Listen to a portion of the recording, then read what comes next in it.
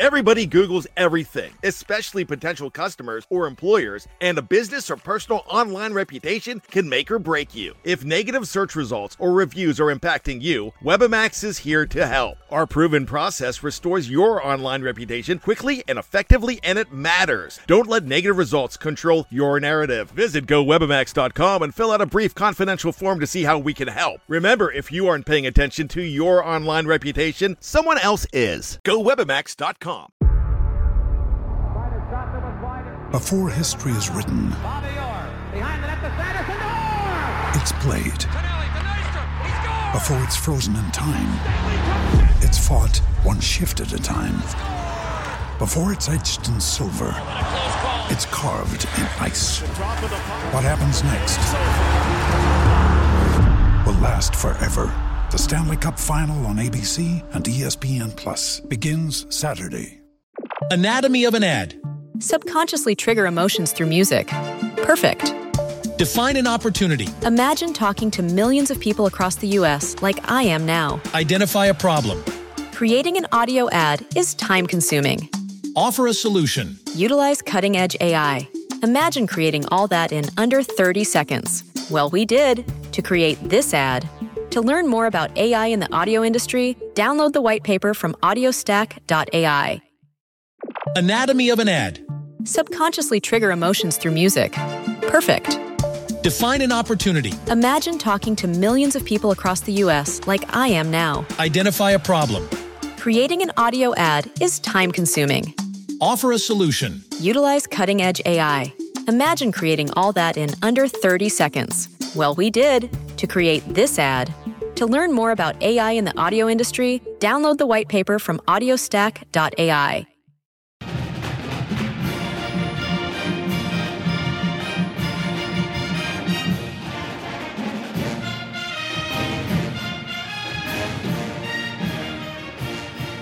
Hello, folks, and welcome back to the Duke Basketball Report podcast. This is episode 23, and we are here on Friday, April 10th. We are recording about a few days after, you guessed it, we won the national championship. This is going to be sort of a recap of the season, and we're going to get into our off-season kind of routine with talking about people who may be going pro and other little hot topics that are appropriate for Duke Nation. But first, as always, my colleagues, Jason Evans, live from Atlanta. How are you? Oh, I'm still basking in the glory. I'm still basking in the afterglow of a national title. As am I. And all the way out. Are you in Denver, Sam? I'm back home, finally. He is in Denver, ladies and gentlemen. He has returned back to his home, and I know Denver missed you. But it was also kind of cool to have you on my couch for one of these episodes. Hey, Sam, how many different states have you been in the past month? A lot. Good answer. Too many to count. I had this sort of awkward amount of time between finishing graduate school and going back to work, which is happening next week. So I think I took like full advantage of it and capped it off by going to the national championship game. So I think the kids today, I think, refer to this time period as fun employment. And I think I took the most advantage of it. And you got to do it that way. Let's get right into it. First, before we get into probably the season, recap the top moments of the year, I want to give a quick hot take.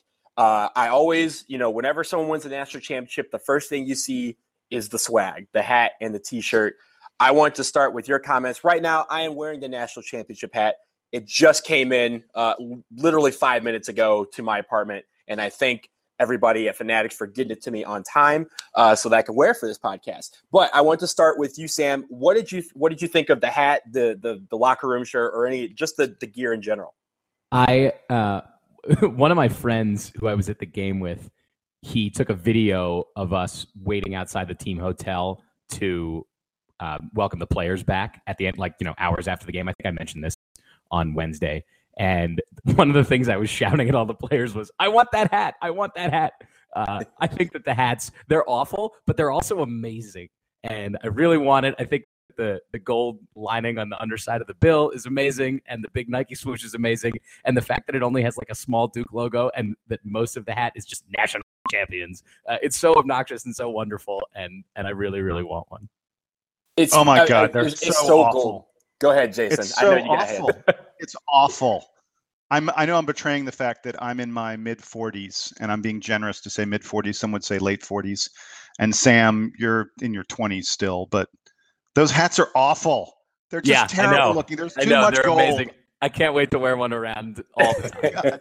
They're not blue. Duke gear should be blue. What do you mean? I thought that black is one of our colors now. No, you're too young. You're too young. I should probably tell Nike that. I'm looking at. By the way, I'm looking online at pictures of Tyus Jones from the press conference after the game, and he's wearing the hat, and it looks like his forehead is glowing because the gold is reflecting off his forehead. Yeah, They're awful. They're terrible. Because he's made of gold. He has the gold. He has the glow. Did you guys happen to watch the Duke Blue Planet video? I think it came out yesterday of Justice Winslow presenting all of the team's swag. Did either of you watch that yet? I watched it this morning, and I literally he must have, for those of you who haven't seen the video, he must have put out probably 60 different things that they have worn just from Selection Sunday unto the end. And I was sitting there crying, looking at my wallet saying, how do I get my hands on every single piece that he was gearing up? And it was tremendous. A lot of it's really cool. Jason, you might actually like the shirt that they wore at the coming home celebration, the one in Cameron on Tuesday. That is a blue shirt. It's also a Nike shirt, and it's also on sale. So you might want to check that one out because that might be more up your alley because it's just blue and white. And I think I'm going to grab that pretty soon too.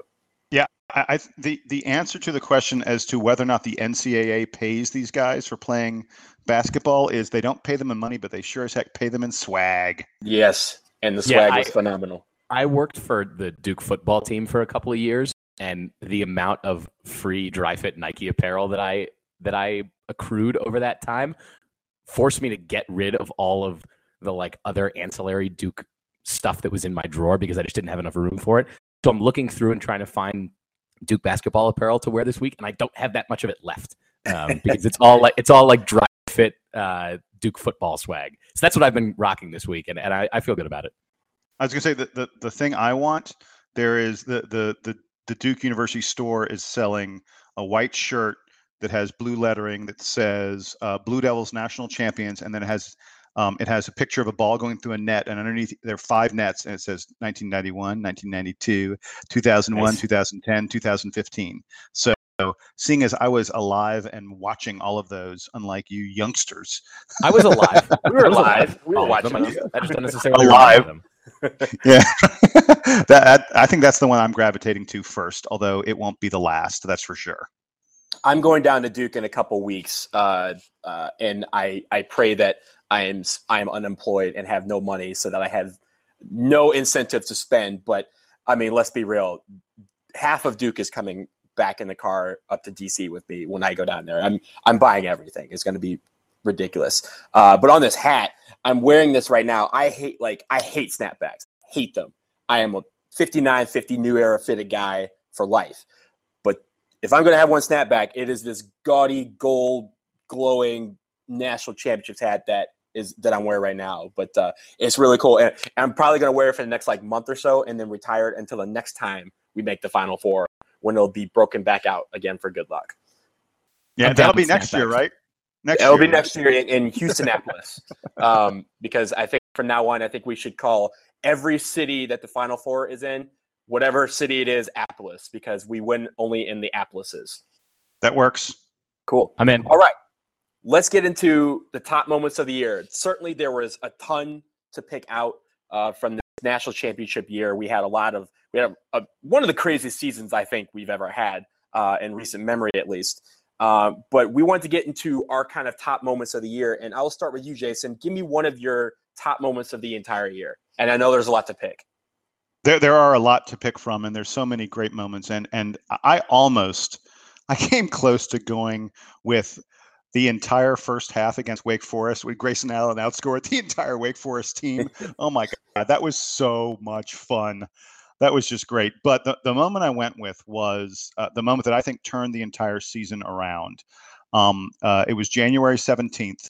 Duke had been beaten fairly badly by NC State and then absolutely housed at home by Miami. I mean, we'd been crushed by Miami. I don't know, folks, when they look back on this season, they're going to look back on that score 90-74, and they're going to be like, how did we get walloped like that And by it wasn't Miami? that close. It wasn't as yeah, close exactly. as 16. No. It got close at the end, I think.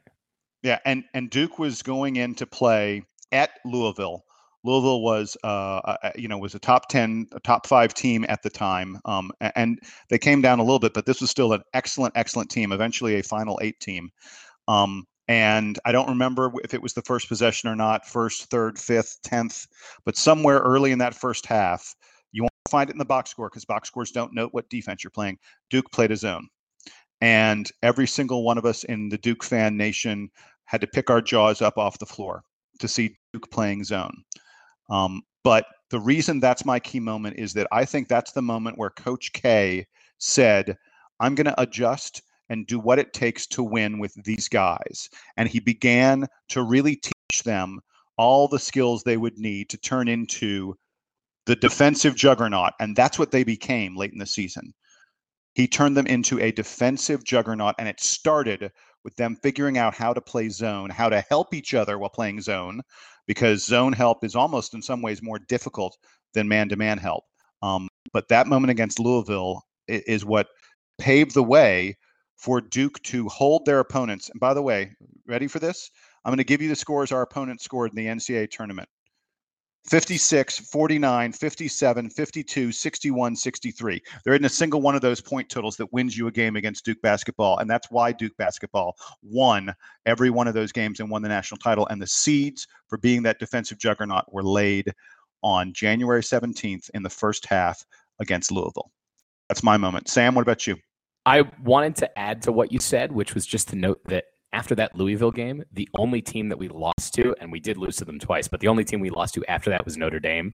And knowing how Notre Dame finished the season against the ACC and then nearly beat Kentucky, I think if Jeremy Grant takes a better angle to the basket, they might knock Kentucky out of the Final Four. That Notre Dame team was probably one of the best teams in the country, and that's the only team that we lost to after that. And we still played a lot of good teams, including, and I'll segue this into my moment, including at the time, number 2 Virginia Cavaliers, who we played on Saturday, January 31st. It was a tight game. It was in Charlottesville, similar to the national championship and lots of other games this season. We were down by 9 points in the second half, and we rallied to win that game.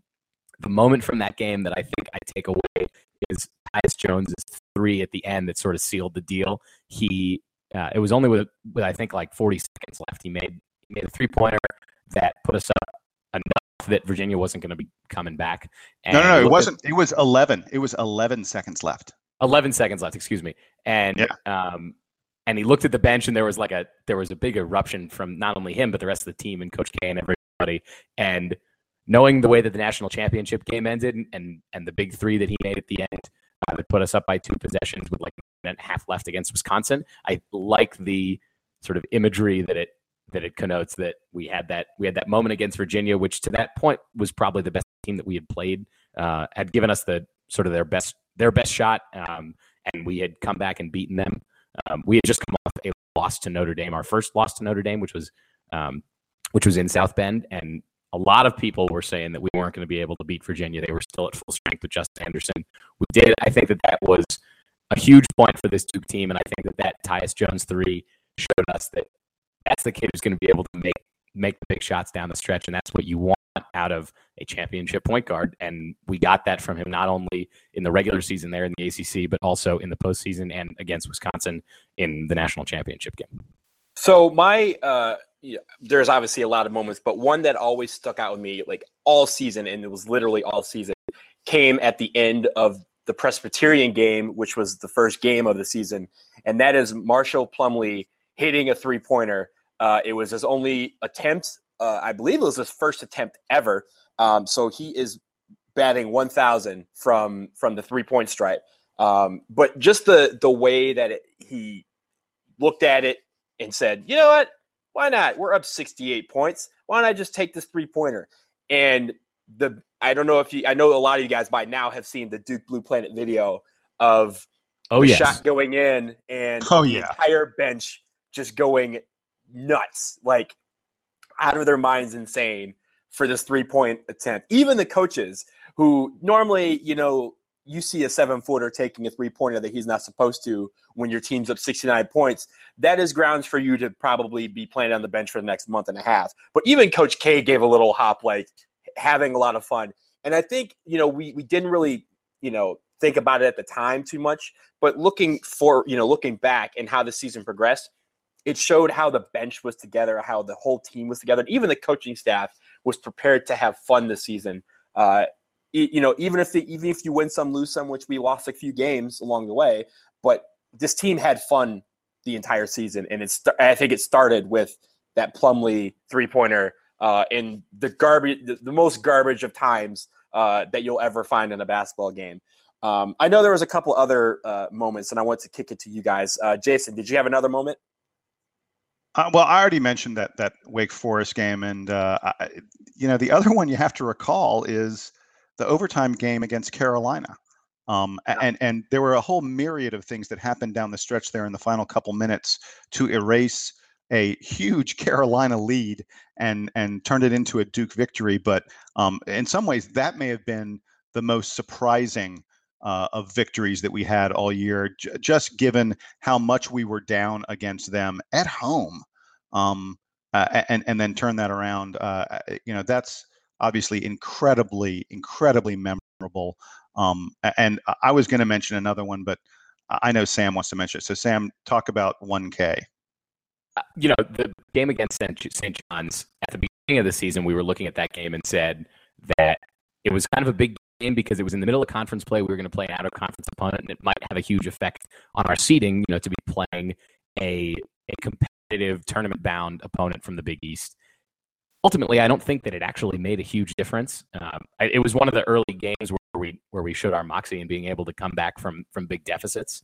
But ultimately, the wins against Wisconsin and Virginia and that huge home victory against Notre Dame, I think were the things that really elevated us, particularly the one against Wisconsin, which gave us the eventual right to wear the white jerseys against Wisconsin in the national championship game.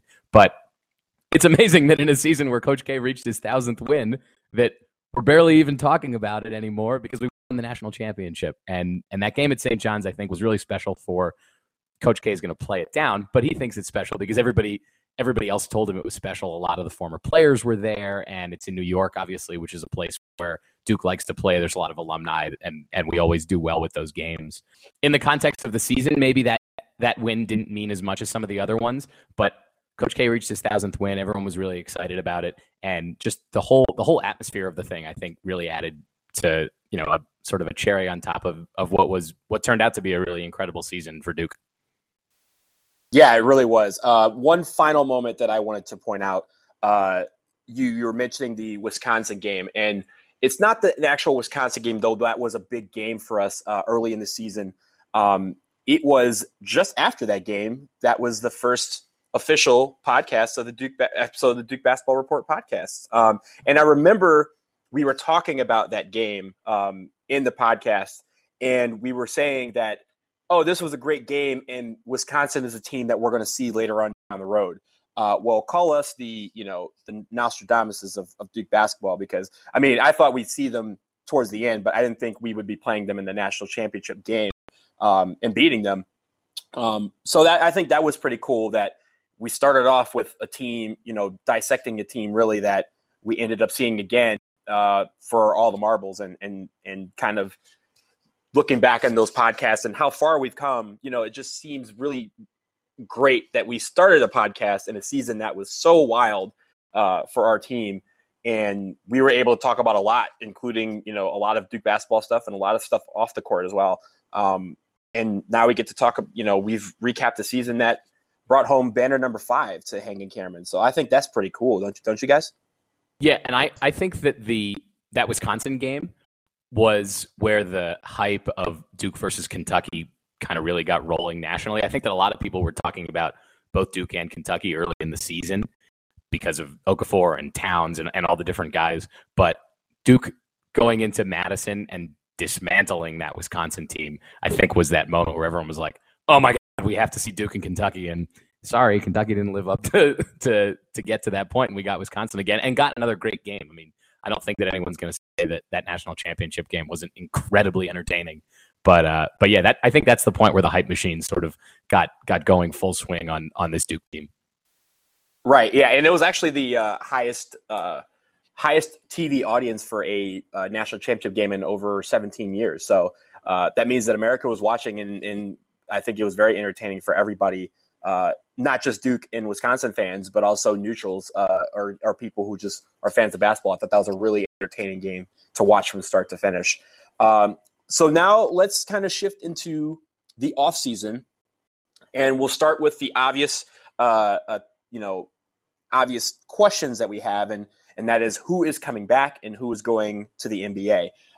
We obviously know that Quinn Cook is departing as a senior, and there were 3 freshmen who are potentially going to the NBA. Well, yesterday we found out that one of them is going pro, and is no surprise. Jahlil Okafor will be entering his name into the NBA draft. Will probably be at worst a top 3 pick, probably in contention to go number 1. Jason, let's start with you. Your thoughts on Jahlil going pro, and is this a surprise to you? No, it can't be a surprise to anyone. And I think anyone who's surprised by what Justice Winslow or Tyus Jones decide to do, if they both decide to go pro, and it's possible by the time that this podcast comes out that they will have already announced their decision. So pretend, folks, like you don't know what's going to happen. I don't think anyone can be surprised with any of these 3 guys making the decision they're going to end up making, if it is to go pro. The way the NBA's rules for contracts are structured, you are at a great advantage if you can get to free agency quickly. And the fastest way to get to free agency is to declare for the NBA draft as quick as you can, to begin accumulating your NBA service time, so to speak. Jahlil Okafor is going to be, as you said, probably the number 1 or number 2 pick in the draft. Of course, he turns pro. We've seen very few guys in the past decade and a half, and especially in the past 6 or 7 years, turn down the chance to be a top 1, top 2, top 3 pick. In fact, I looked into this a little bit. The only one who did it was Marcus Smart, who at the end of his freshman year, in a very weak draft, Anthony Bennett ended up going number 1 in that draft. Marcus Smart was talked about as potentially the number 1 pick. He probably, if he declared, he probably would have been around 3 or 4. But Marcus Smart said, no, I'm going to go back to Oklahoma State for 1 more year and play another year of basketball. And he ended up being the 6th pick in the very next draft. But we just don't see guys turn down being a top 5 pick.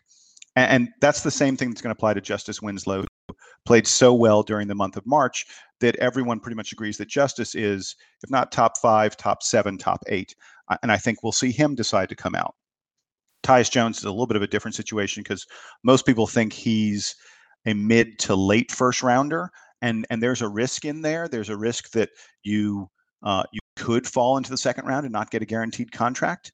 There's a risk that you could end up on a team where you don't get a lot of playing time and don't get a lot of opportunity because the NBA isn't as sold on you. If you're picked outside of the first 15 or so picks, it sometimes means that the NBA is not convinced of your abilities.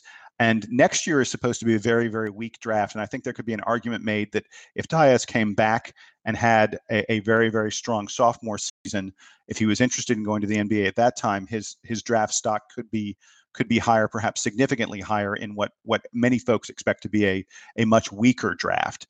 But I won't be surprised. I won't blame him if he follows his 2 buddies and also goes for the NBA. I mean, he did just win Most Outstanding Player of the Final 4. You can make an argument that the NBA is never going to be going to think higher of him than they do at this very moment.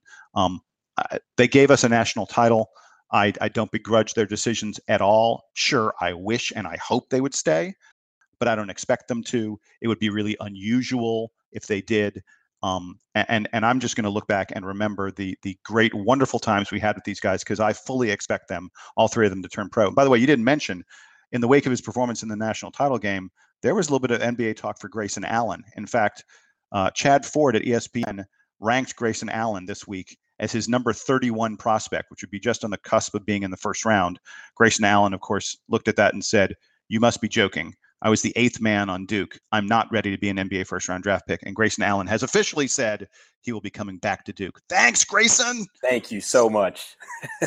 Yeah, awesome. Sam, what's your take on all this stuff? I wonder if Tyus Jones decides to come back, what he can specifically do to improve his NBA potential. I mean, we've seen him make big shots. We know how big he is. He can't get taller. Yeah, he's not going to get taller. He's not going to get, demonstrably bigger. I think that the one thing he could do is improve his defense. But I don't see enough improvement happening between his freshman and his sophomore year that all of a sudden he has all-star potential as opposed to being a rotation guy. Outside of the draft being a lot weaker this year, I think it makes more sense for him to go. And I did see on social media somewhere that Laura Keeley was saying that there's no way that he's coming back. He won the championship. He wants to go out with his friends, and that's fine. I think that, that, as you said, it's up to them.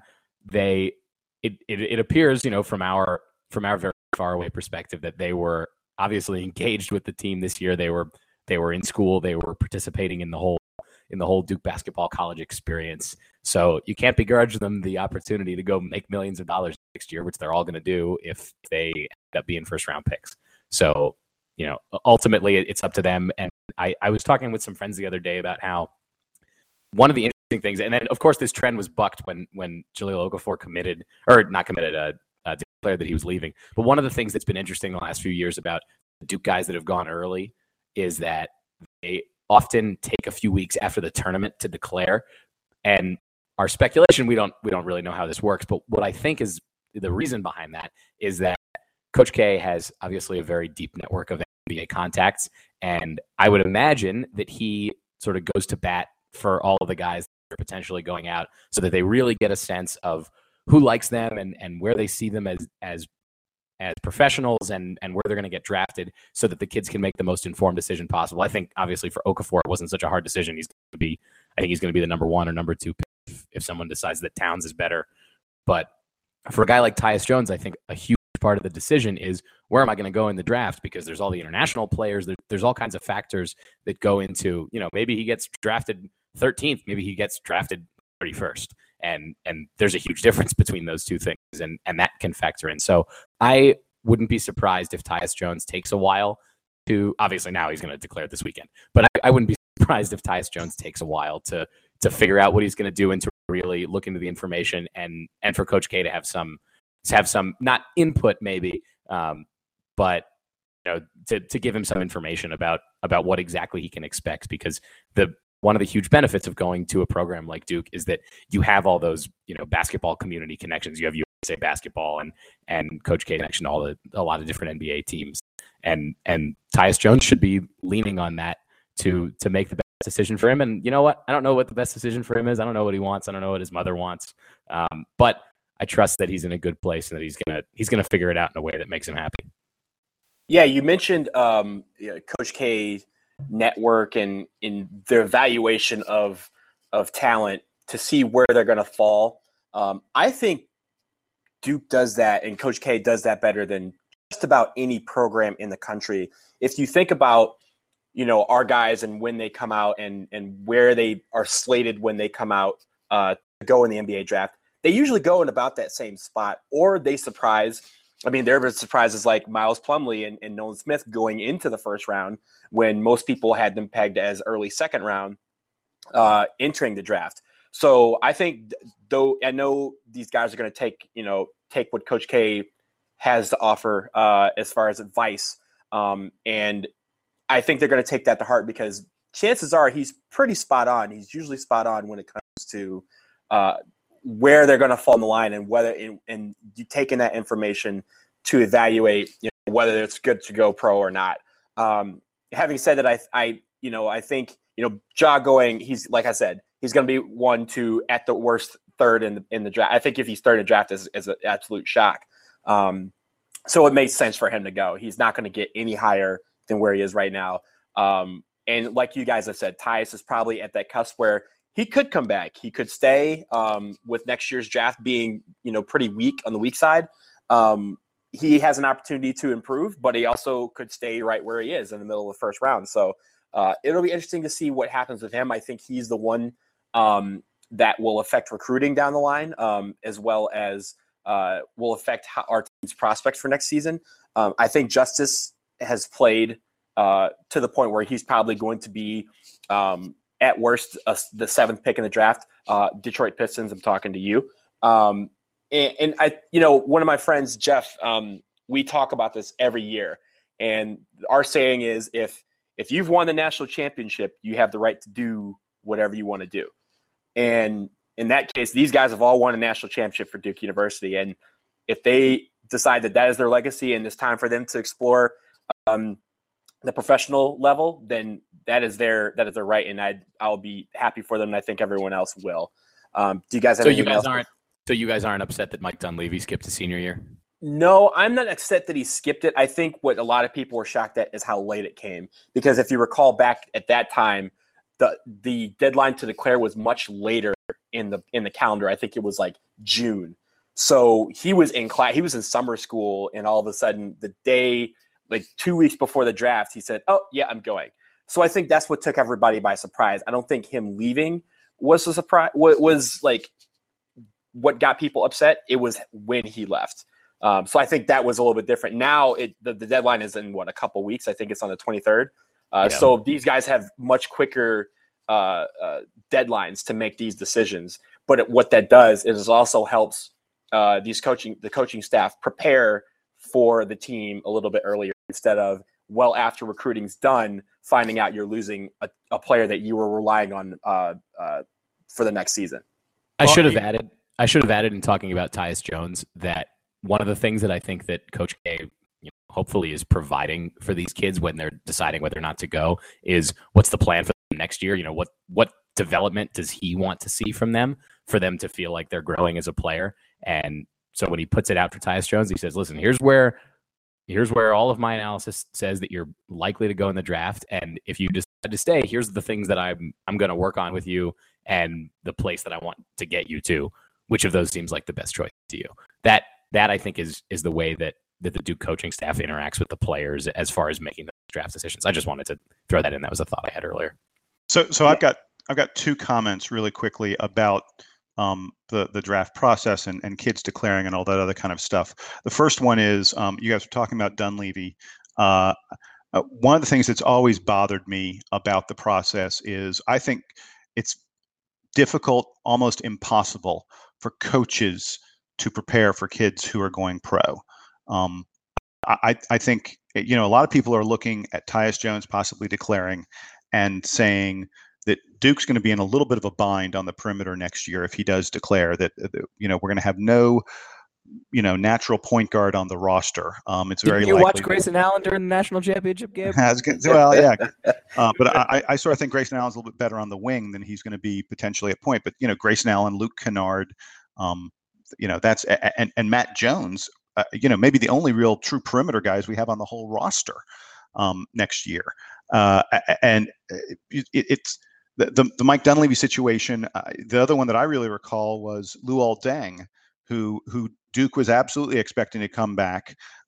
And the team, in terms of preparing to compete the next year, wasn't able to prepare the way they'd like to.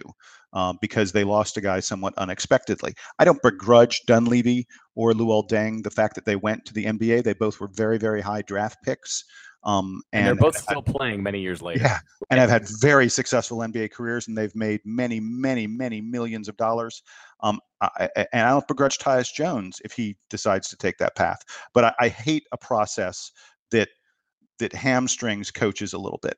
And then sort of hand in hand with that, one thing I want to point out, there are a lot of people who are saying they're calling Duke's title this year one and done, WON. But it's a play on, of course, one and done, the one and done NBA rule for the draft. And they're talking about how, look at how Coach K adapted and changed and brought in 3 one and done kids the same way Kentucky does, and then he won a national title.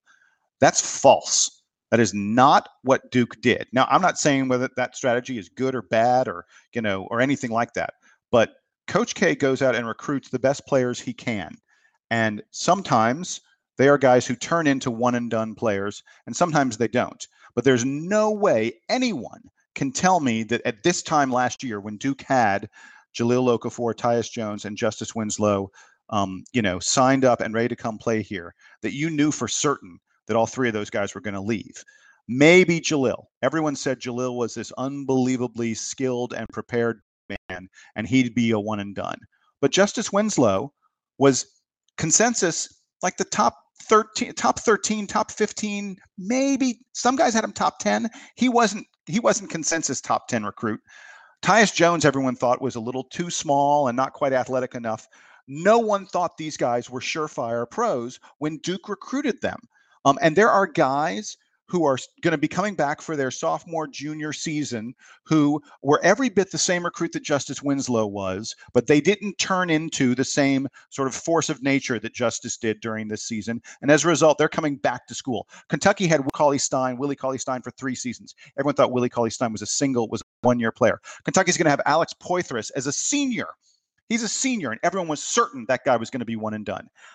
This sort of hand-wringing over, oh my gosh, Duke is suddenly a one-and-done place is complete BS. Coach K doesn't know when he recruits these kids. You don't know when they show up on campus. You don't really know until maybe they start practicing, or certainly when they're playing games, whether or not they're one and done or they're going to take 2, 3, or even 4 years. North Carolina had Harrison Barnes for 2 seasons. Harrison Barnes was an absolute mortal lock to be a one and done until he wasn't. So I don't want to hear it. And I want Duke to continue to recruit the way they've been recruiting, find the kids who fit the program, who fit what this team needs, who are going to buy in and be invested in the Duke experience. If they go after 1 year, fine. If they go after senior year, that's also fine. But you can't tell me that you're going to shy away from kids because you think they might develop the skills that would allow them to leave quicker than you'd like. I have 2 questions or 2 things to follow, Jason. First, I think one of the main strengths of this podcast is Jason Evans' hot takes. So I hope that is a thing that we continue to have for however long this project goes. The second thing would be if I had a chance to ask Coach K a question about the whole one and done scenario, I wonder which era he preferred. The era where the NBA scouts were sitting next to him at high school events and watching the same kids, or now where the NBA guys aren't there, but they are showing up at his practices in the preseason to watch guys who have just arrived on campus. Because I think that they present different challenges. In when the NBA guys are around in the high school recruiting, it's like, all right, we're going to recruit this kid. I don't know when he's going to declare for the draft, but we got to keep talking to him. And he said on the Dan Patrick show the other day, he had a good interview with Dan Patrick, and one of the things he pointed out was that he thought he was good early on. When high school players started leaving for the NBA, he was good at recognizing early on which kids they were going to be and which ones they weren't, and that the only one that he really seriously pursued all the way to the end was Kobe Bryant. So I don't know. They're very different situations, and I wonder which of them he thinks is easier or better, or what his take is. Well, what you're talking about is the baseball model, which is you guys, I've advocated it here before. I'll advocate it again, and then Donald, I'll let you comment because I've been ranting for a while now. If kids want to go out of high school, they should be able to go out of high school. But if they go to college, they should be committed to college for 2 or 3 seasons. Baseball does it 3 seasons. A lot of people are saying college should do it 2 seasons. I don't know what the number is, but I much prefer that. There are kids who don't belong in college. Why are we forcing them to go to school? But if they do go to school, I think we should at least pretend like we're going to get them halfway to getting a degree. Donald? I agree with all of that. And you were talking about how we don't recruit players who are one and done until they actually go. You're not a one and done player until you actually leave. And we've noticed that with not just freshmen here, but again, remember, Josh Roberts was supposed to be a one and done player as well. And he ended up staying a couple seasons. And we could read into, whatever the reasons why he left after 2 years or why he didn't leave after freshman year. But these players are going to be, as long as they're involved in the college process, as Coach says, unpacks their bags and enjoys the collegiate experience, then it's fine if they leave after a year. So I think that's what what our coaching staff has been doing. And for the most part, it seems like these players, while they're here, are enjoying college. And that's all I care about. But I want to shift gears a little bit. We've talked a little, we hinted a little bit at it.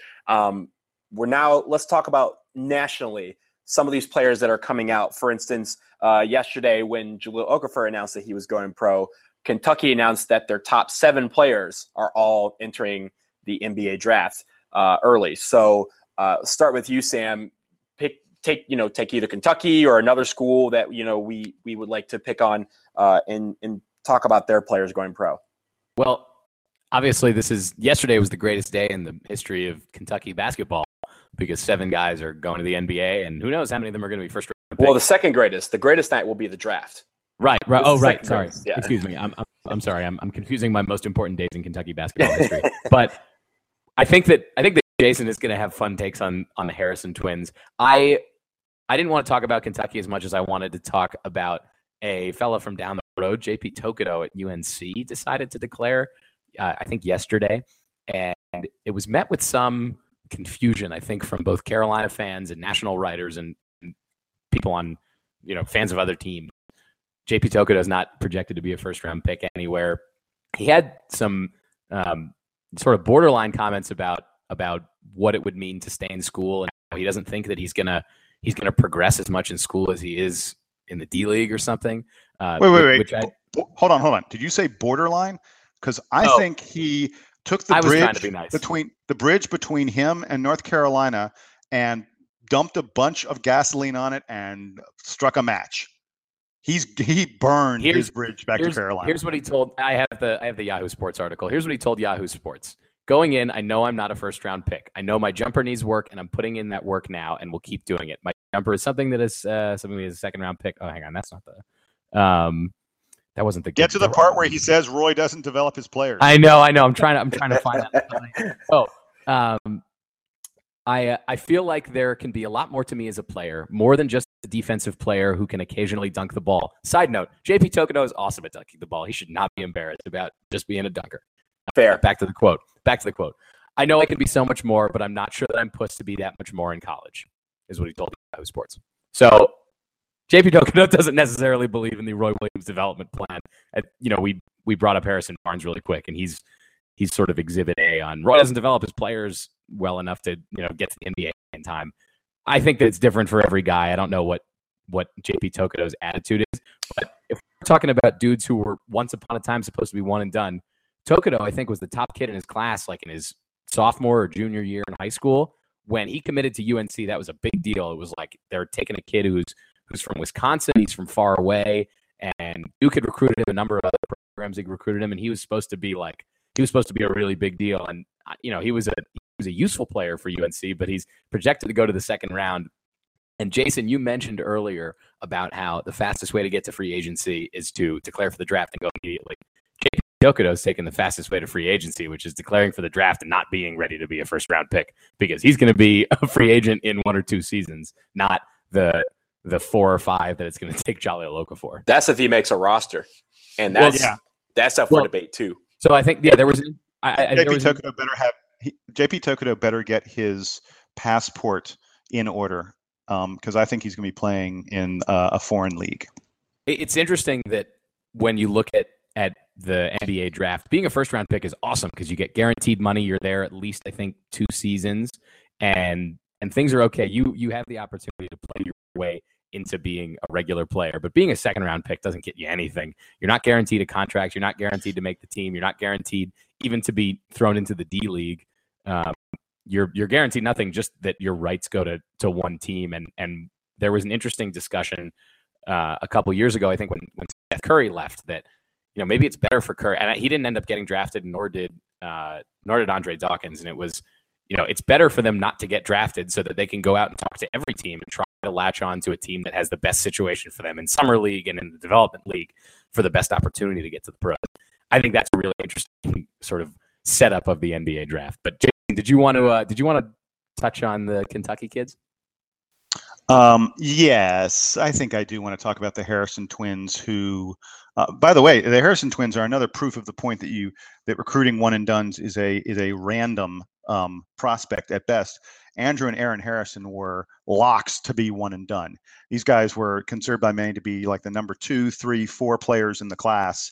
a year ago. They ended up coming back for their sophomore season. They probably one of them maybe could have been a first rounder if they'd come out after their freshman year last year, but Andrew. They were going to come back Andrew, they were going to come back. Actually, they both were projected to be Aaron, the point guard, Aaron was projected to be mid to late first round, but Andrew was slated to be in the lottery last year. So by the end of the season, was he by really the end of the season? Yeah. And that's why it was a shock to many that they didn't come out. And they probably lost millions of dollars by staying another year, especially now where they're projected to be probably second round. Well, I'm a lot of people think that Aaron's not even going to get drafted. I mean, Aaron, that's only possible too. There are only 60 some kids who are drafted, and most folks who maintain a 100-person list of all the kids in college, who are eligible for the draft, have Aaron in the 80s. They're both going to have very, very good workouts, I think, to even get drafted, even in the second round. I think they're likely to be playing in the D League or playing overseas or something like that. But they're another great example of this notion that any coach has any idea whether a kid actually is one and done. Some of these guys from Kentucky, how is Dakari? Everyone's saying Dakari Johnson's probably going to go in the first round. Dude barely even got off the bench for Kentucky this year. He was not a significant player in games where they were, playing against legit opponents, a game that was on the line. And he's going to be. I don't get it. I don't get what the NBA wants. Minutes than Grayson Allen in the national championship game. He played fewer minutes than Marshall Plumlee in the national championship game. But we talked about JB Tokoto for a moment. Can I just big shout out to Roy Williams, who has somehow managed to perfect the art of taking guys who are clear NBA talents and turn them into career college guys. Roy, I don't know how you're doing it, but Bryce Johnson and Justin Jackson and Marcus Page, these guys absolutely appeared to be guys who are going to be short time in college ranks. Bryce Johnson and Justin Jackson, there's no way those guys should have been more than maybe one and done. And they're both coming back. And Bryce Johnson's going to play his senior year next year at North Carolina. Roy, I don't know how you managed to turn these, stud NBA prospects into college guys who can't even make all ACC, but way to go, buddy. That's the way to build a team long-term. Taking your players who are really, really great talents and having those talents become wasted. Congratulations, Roy. I don't know how he does it, because if you remember, McAdoo last year leaving, probably should have left, 2 years before that, but waited until his junior year to leave. He has a knack for getting these players, and somehow I don't know what he has on them. If he's like, if you leave, I can air all this dirty laundry about you, and they end up staying. But they end up staying a couple years past their shelf life, at least for the NBA. I know McAdoo's been going back and forth between the D League and the league this year. And these players next year, like Page and Bryce Johnson, they may be doing the same. Bryce Johnson might have a better chance at sticking in the league. But Marcus Page at this point, he's gonna find it really difficult to latch on, especially with the talent level of point guards there are in the NBA. Even the backups, he's going to have a real hard time latching on at this point. Whereas a couple years ago, he probably had been, a lottery picker or mid to late first round, and would have had at least that financial stability. Yeah, a year ago, there's no question Marcus Page would have been mid to late first round. I think mid first rounder. Yeah. And he's looking now, next year will be his senior season. It's hard to project because he was hurt so much of this year. It really hurt his stock. He's capable of being good enough to play his way into the first round again. But right now it doesn't look like it. Although, we have to note next year's draft is going to be very, very weak. The incoming freshman class, the high school class of 2015 is considered much, much, much weaker than the current guys who are freshmen who were high schoolers last year. And as a result, that's going to impact the draft as well. And this is the 2016 draft. They're saying is going to be one of the weaker drafts we've seen in the past decade or so. So maybe one of these guys will play their way up a little bit. But I can't. How is Carolina doing this? Even going back to Harrison Barnes, how'd they keep Harrison Barnes for 2 years? I have no idea.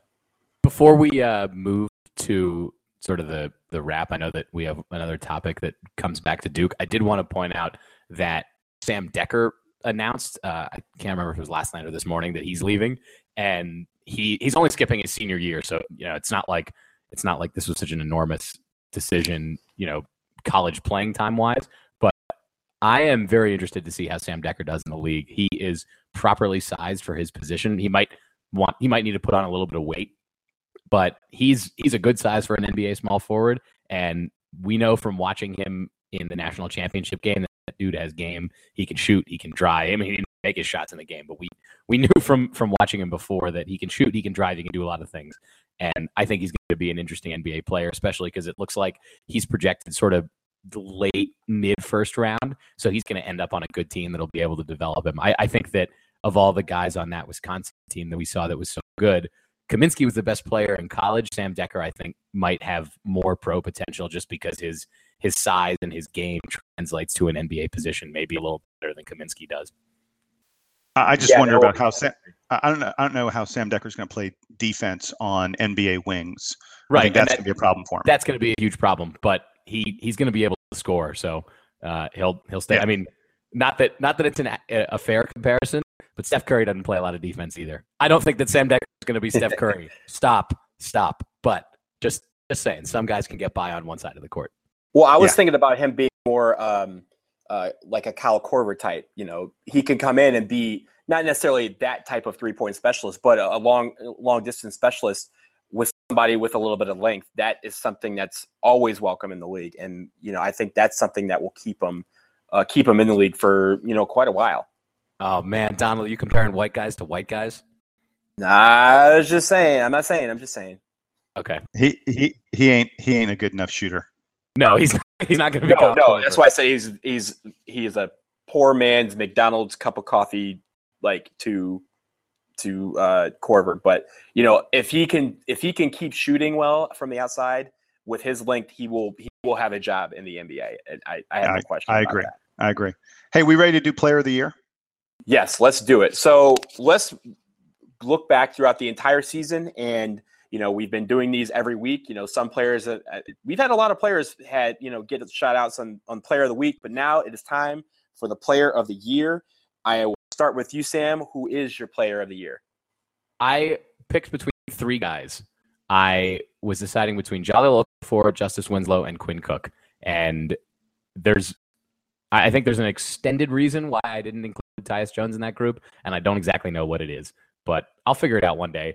The bottom line is I concluded that Quinn Cook is my Player of the Year for Duke. He was not the most talented player on the team. I mean, he's not certainly going to have the best NBA career unless something magical happens to him. But he improved so much from last season. And one of the things that I noticed when I was looking up some stats on him earlier, and one of the things that jumped out to me is that Quinn Cook was really, really good as a sophomore when we didn't have any one and done guys and when he was kind of leading the team. He regressed a little bit as a junior. His points per game remained about the same, but he didn't get as many assists and sort of everything about him. He was playing fewer minutes, and maybe obviously he and Jabari Parker didn't play the same position, but there's only so many guys on the court. His senior year, Quinn Cook stepped up so much. He hit 45% of his shots. He hit nearly 40% of his threes. He averaged 15 points a game, which was up from about 11.5, which is what he had averaged the last 2 years. His assist numbers were down, but the leadership that he provided to this team, the way that he mentored Tyus Jones, and in particular, the way that he adapted so quickly to having Tyus Jones on the team and to be the starting point guard. I think that Duke was not a best team in the country type of team with just the talent of Okafor, Winslow, and Jones. I think that Quinn Cook's leadership and his ability to move around on the court and his improvement on defense makes him the Player of the Year.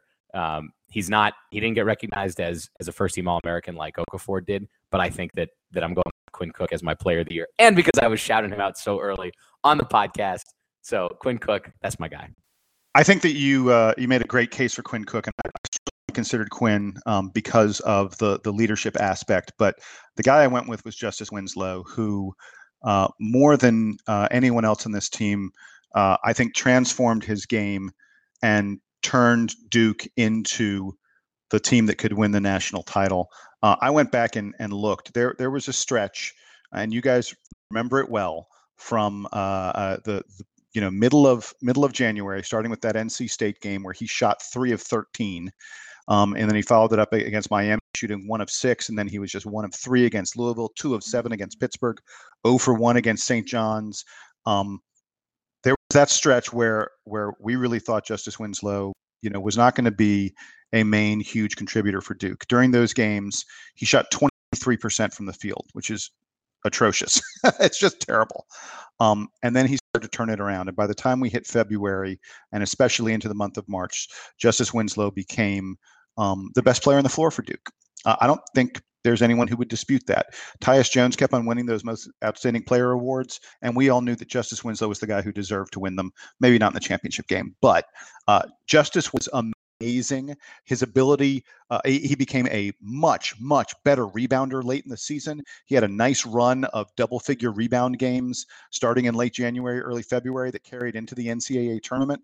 And by the way, Justice, the scariest thing in all of college basketball was Justice Winslow grabbing a defensive rebound, putting that ball on the floor, and heading up court against the defense, because ain't no way you're going to stop him. Just foul him and pray, because you're not going to stop him when he's on his way to the basket. He became much better at getting assists.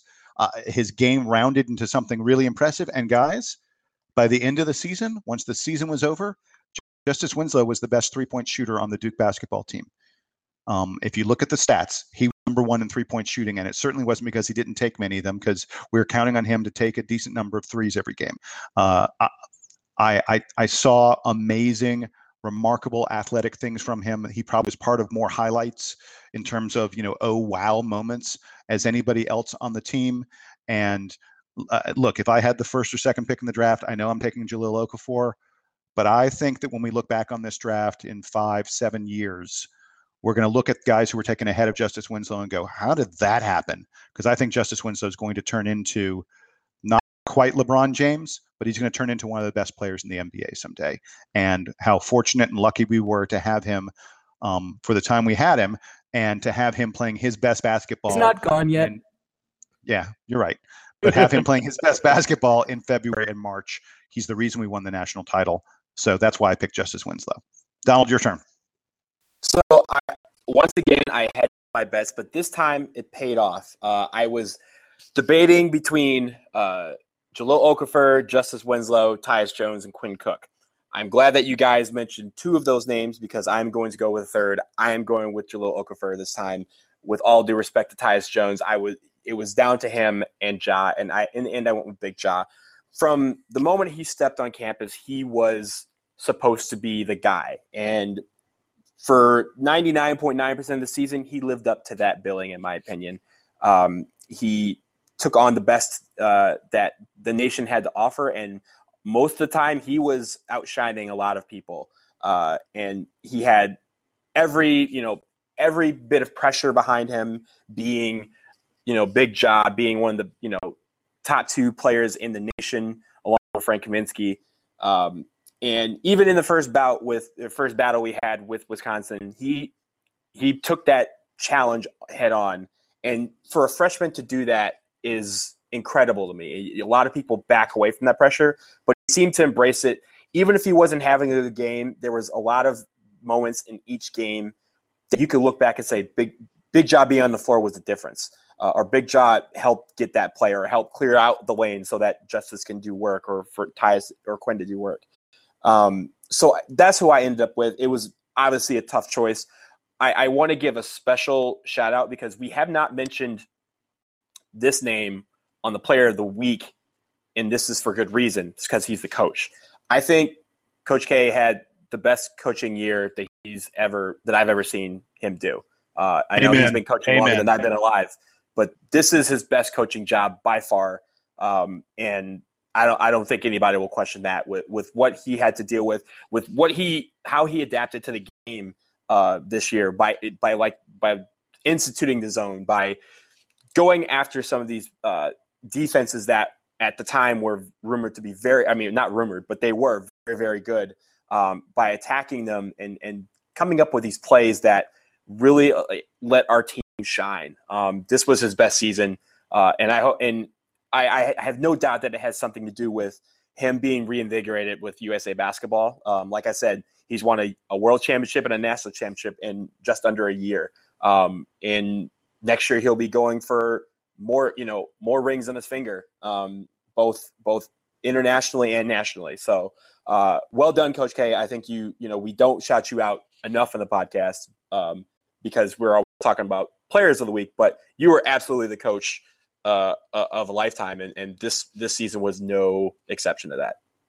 Yeah, and by the way, one stat we haven't pointed out about Coach K, I think the number is 24 year span between his first national title and his latest, his fifth national title. 25 if you include both of those years.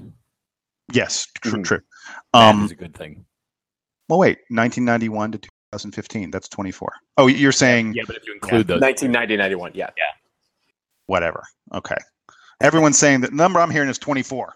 Regardless, whether it's 24 or 25, there's no coach that's close to that. There's no coach that's close to having, national titles that far apart. But by the way, and sprinkling a few of them in between as well.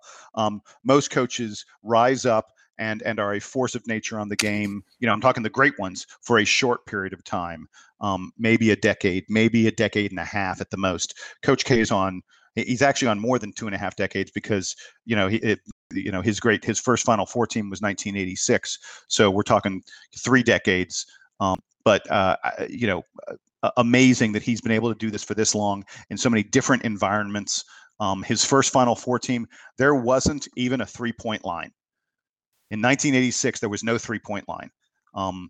Coach K has spanned so many eras of college basketball and is still on top. We are truly blessed.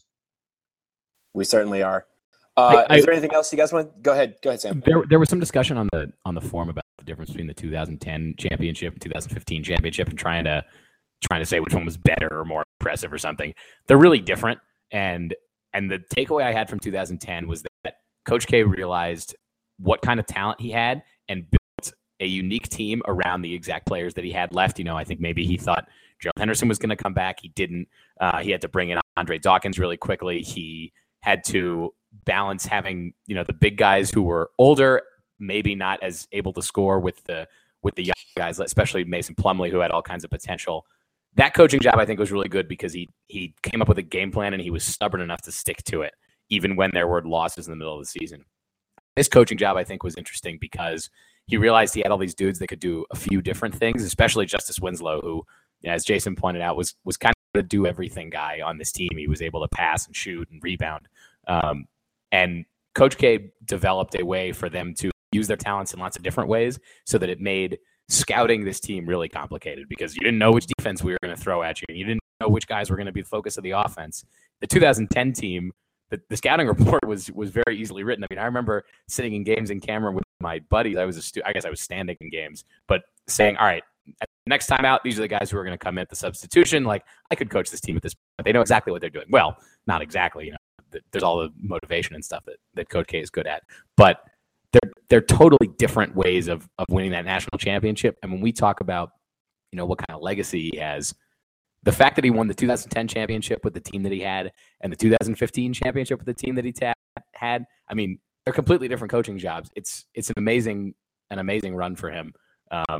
As Jason pointed out, I mean, he's arguably the greatest of all time, and we are really lucky to have him. Amen. Hey, you were asking for, Donald, you were asking for sort of parting thoughts. I got 2 little things I want to mention. The first one is I'm urging everyone, go check out Jon Scheyer's Instagram feed. There's a photo on Jon Scheyer's Instagram feed that is absolutely worth taking a look at. It's from 3 days ago. It's from the 7th, April 7th, the day after the national title. It's a picture of Justice Winslow, Jahlil Okafor, and Tyus Jones on the plane flying home. All 3 of them are sound asleep, wearing black, masks to cut off the light so they can sleep. And it's just sort of like the guys, the aftermath, the national title, and seeing them finally get a rest, finally get a break. And it's a really cute, really funny picture. I love that photo. And like I said, it's on Jon Scheyer's Instagram feed. And then the other thing I wanted to point out, This came out like a week or two ago, and I've been meaning to mention it on the podcast, and I keep on forgetting to. Harris Interactive does a poll every year asking people who their favorite college basketball team is. And do you guys know, for the 6th year in a row, the team that was number one, that the nation of the United States says is their favorite college basketball team, was the Blue Devils. There's all this hate. Everyone thinks everyone hates Duke. The reality is Duke is the most popular team. And in fact, Harris Interactive has been doing this poll since 1993. Duke has never been lower than number 3 in their poll. We're usually number 1 or number 2. We've been number 1 for 6 years in a row. In 2009, UNC was number 1 and we were number 2. And, you can go back and see it and such. The only time we've been other than 1 or 2 is 1997. We were number 3.